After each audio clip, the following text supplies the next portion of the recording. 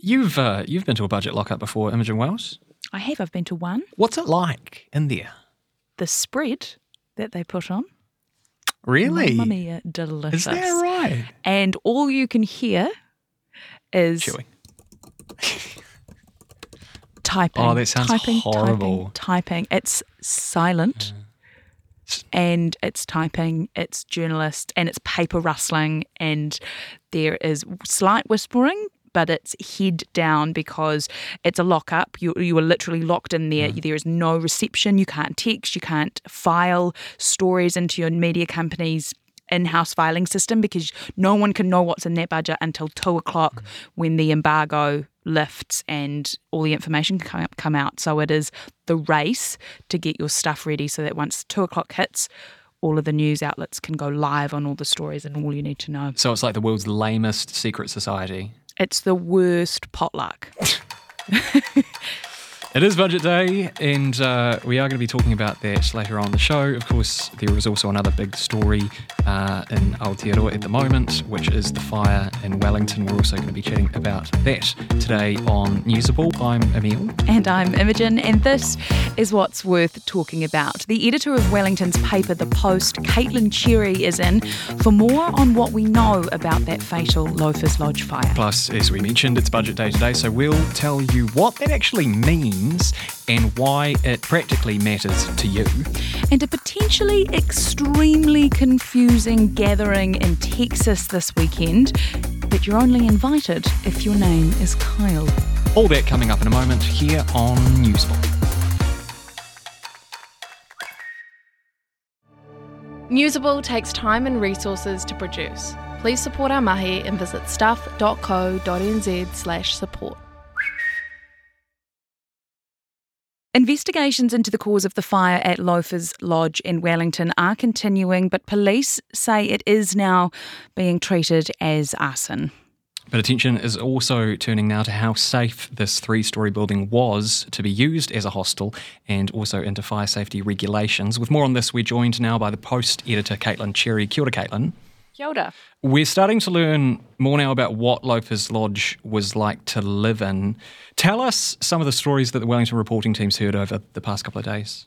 So this is one of those buildings that is a last resort. So people who are, as you could say, down on their luck or are in really difficult circumstances have moved into this building for various reasons. So there were 501 deportees who've been brought over from Australia and have no real connections in New Zealand. We have nurses that have been staying there after long overnight shifts, we understand. Former refugees, people on community sentences, and ex-prisoners have all used it. And so we've heard some pretty harrowing stories of the challenges of living in this building. For example, one former refugee was living there. He is a Muslim from Ethiopia, and he found it really challenging living there because people were cooking pork in the kitchen and it was all communal kitchens, and that was hard for him. And the person in the small room next to him, which he described as a cubicle, was a drug addict who kept threatening to kill him. So it's not necessarily a fun place to stay, but it is cheap for people who have nowhere else to go. So we've also spoken to some ex-residents who lived there about 10 years ago. One told us that the fire alarms were always going off, and he actually took a case to the Tenancy Tribunal and won because the practice was that they would just go down to the fire board and they'd just silence them, and there were clear defects. Another tenant told us that they lived on the 3rd floor and there was just no way if there was a fire when they were there they could have escaped because you needed a swipe card to get into the stairwell, and if you didn't grab your swipe card you couldn't get in. Now we don't know if that was still the case. These are just what we've been told about how it was previously. We've also been told by current residents that the alarms were always going off, so people tended to ignore them. For example, an alarm had gone off 10:30 the night before and people are unsure whether it went off again, but regardless, people tended to ignore the alarms. I will say there was a March 2nd inspection on the building. It did pass. Everything was in working order according to the reports. However, because it was built when it was built in the 70s, it doesn't have to meet the requirements of the current building code, which means it doesn't have to have sprinklers. Do you think, and this is a question that everyone's asking, right? Do you think we're going to then see law changes here in regards to safety standards when it comes to sprinklers? Well, that's a very good question, and one that we've received comment on from a Wellington fire engineer. And he says that this is a real blind spot in the Building Act, and he is actually quite hopeful that this could change things. There was a similar fire back in 1995, and that was in Hamilton at a place called the Empire Hotel. Turned out somebody had lit it, and that person ended up being imprisoned.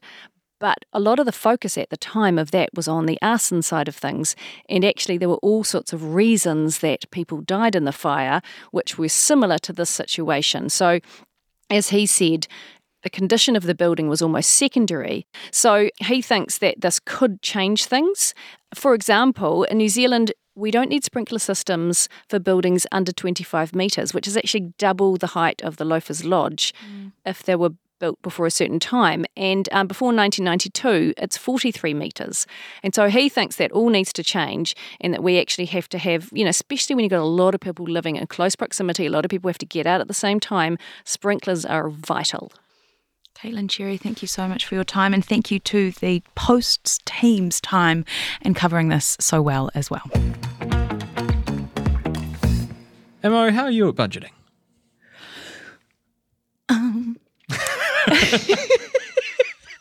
Yeah.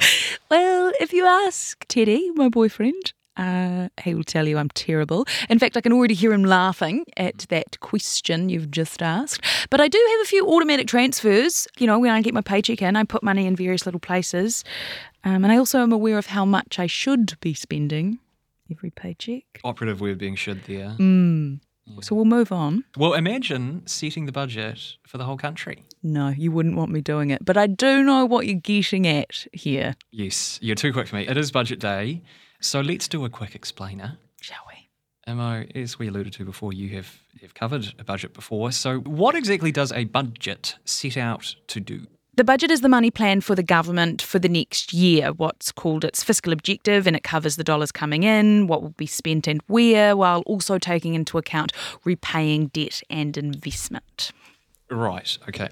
Are there rules around the budget? Like, could Grant Robertson get up on the podium tomorrow and say, folks, we're doing something different this year. I'm going to go down to Sky City and stick $16 billion on black, and we'll cross our fingers and hope things turn out for the best. I mean, wouldn't that make a great news story? But Such no, good there news. are rules. And the government is expected to show fiscal control. That means having systems in place to address risks. It also has to make sure that everything is being recorded and money is being used in the right way, for the right purpose, the right time, all while following the law. So I don't think we're going to see the money man down at Sky City. Right, okay. That's probably a relief. Good thing. Yes. Now, you often hear this, budgets are a way for governments to kind of show their political ideologies. How is that? Each government has different plans, aims, and so in that sense, budgets do tend to vary. So governments allocate money in a way that suits their agenda while keeping in mind how much there is predicted to be spent. And the government also has to ask Parliament for permission to then go ahead and spend the money the way that it has just set out to do in the big budget document. Here we go. I've said the word budget so many times. Yeah, take a shot when you say budget. Big budget brain, Imogen Wells. Thank you. Well, joining us now to give us a head start on how things might unfold later today is Stuff's political editor Luke Malpass. Kia ora, Luke. Kia ora, good morning. People listening might be thinking to themselves, budget? Boring. Obviously not you, but please explain in 30 seconds or less why people should pay attention to this later today. Of course, government doesn't have any of its own money. It's all paid for by taxpayers. And so it is really how the current government is planning to spend your money on your behalf over the next 12 months or 4 years, depending on what the program is. Luke, you often hear about the idea of a lolly scramble in election year regarding the budget. What does that term lolly scramble actually mean? And are we going to see one this year? It refers to basically throwing out money to targeted groups of voters in the hope that they might vote for you. So, it might be bigger family payments or tax cuts or money for teachers or nurses or cops or whatever. This year, I think there is quite unlikely to be a lolly scramble because a lolly scramble also means more money in the economy, which in turn means, it's harder to bring inflation back down. And the key thing that the government is now trying to do is get the inflation genie kind of back in the bottle, at least at a rhetorical level. So then broadly, what are you expecting to see? So I think politically they'll be making a bit of a virtue of restraint. Grant Robertson's already said that they've found sort of $4 billion worth of savings. There's always a bit of smoke and mirrors with budgets. $4 billion in savings is money that we thought we were going to spend on this thing down the line, but actually we've decided we don't really need it anymore. And that will be reprioritised is the key language they've been using, and so that will be probably ploughed into some other areas. The cost of living, obviously front and centre this year, but in the background of all of this is the long-running petrol subsidy. People maybe have forgotten about this, but it's due to end in June. I mean, any chance that we could see that extended, do you think? I think there is a chance. I mean, politically getting rid of that a few months before an election would be risky. Be bold. Be bold. All of a sudden, petrol would go up basically 25 cents a litre, and diesel road user charges the equivalent. And so I think there's every chance it might be extended, or they'll, say it'll run out at the end of the year or something like that. Who knows? Might bite the bullet and say, well, actually, we've got to get rid of this, but I'd be surprised. Turning now to the Finance Minister's traditional Budget Day snack. It's generally a pie, right? But seeing as this is a no-frills budget, would you expect this year for that snack to simply be uncooked sheets of semi-defrosted puff pastry? Or that's a bit something grim. else? That's a bit grim, surely. Very sad. I mean, Grant Robertson is partial to the old, cheese roll. So, maybe he could go back to his Dunedin roots. Luke Malpass, thank you so much. And good luck for later today. Goodness. Thank you. We want to take you now to Kyle. It's a city in Texas, because Kyle is gearing up for a very big battle. Emil, tell us what's going on. Well, Imogen, as your Kyle correspondent, I'll be more than happy to do that. The city of Kyle is calling on anyone named Kyle. Kyle McLaughlin, Kyle Mills, anyone to gather in Kyle to clinch the Guinness World Record for the largest gathering of people with the same name. Yeah. Is there no limit to what you can achieve a Guinness World Record for? The thing that really amuses me is, say someone brings along their kid and then loses their kid. And it's like... They're gone, I'm sorry to say. So there is already a Guinness World Record for this, as you alluded to there. The Guinness World Record at the moment for the largest gathering of people with the same name are the Ivans, or the Evans. This is so silly. I actually can't deal with this, but sorry. Serious, yep. In 2017, a grand total of 2,325 Ivans/Evans descended on the Bosnian town of Kupreshki Koshi. So the Kyles do have their work cut out for them. They'll have to get 2,326.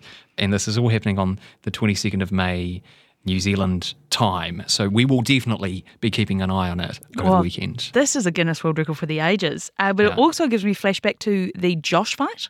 Do you remember the Josh fight? Oh, the Josh fight! I remember the Josh fight. Tell the people about the Josh fight. So the Josh fight happened in 2021. An engineering student called Josh messaged thousands of other Joshes on Facebook and challenged them to a battle royale in the desert where the Joshes would fight for the right to be the ultimate Josh. To be the Josh, yeah. To be the Josh. Everyone else would have to change their name, right? I think 1,000 people showed up, and then they battled it out with pillows and pool noodles, and then the greatest part was a little 4-year-old boy won, and they called him Little Josh. We could always try to trump them with the largest gathering of Dunedins or Shannons. Shannons would work. There's a town in New Zealand. You know a Shannon, don't you? I do know a Shannon. Right. I love my Shannon as well. There we go. Hi, Shannon. Idea. Hey, Shannon. Well, I think that's the show, isn't it? Lots of budget in the show and lots of Kyle in the show today. A lot of budget, a lot of Kyle, and I think it's time to finish. That's Newsable for today. I'm Imogen Wells. And I'm Emil Donovan. If you enjoyed this podcast, please do follow us on your favourite podcast player. And also leave us a rating and a review. It helps other listeners to discover the show, and we would just really like it. Also hit us up directly if you've got something to say, if you've got another town or place around New Zealand that's got a name that we could then get a large gathering of people with that same name to.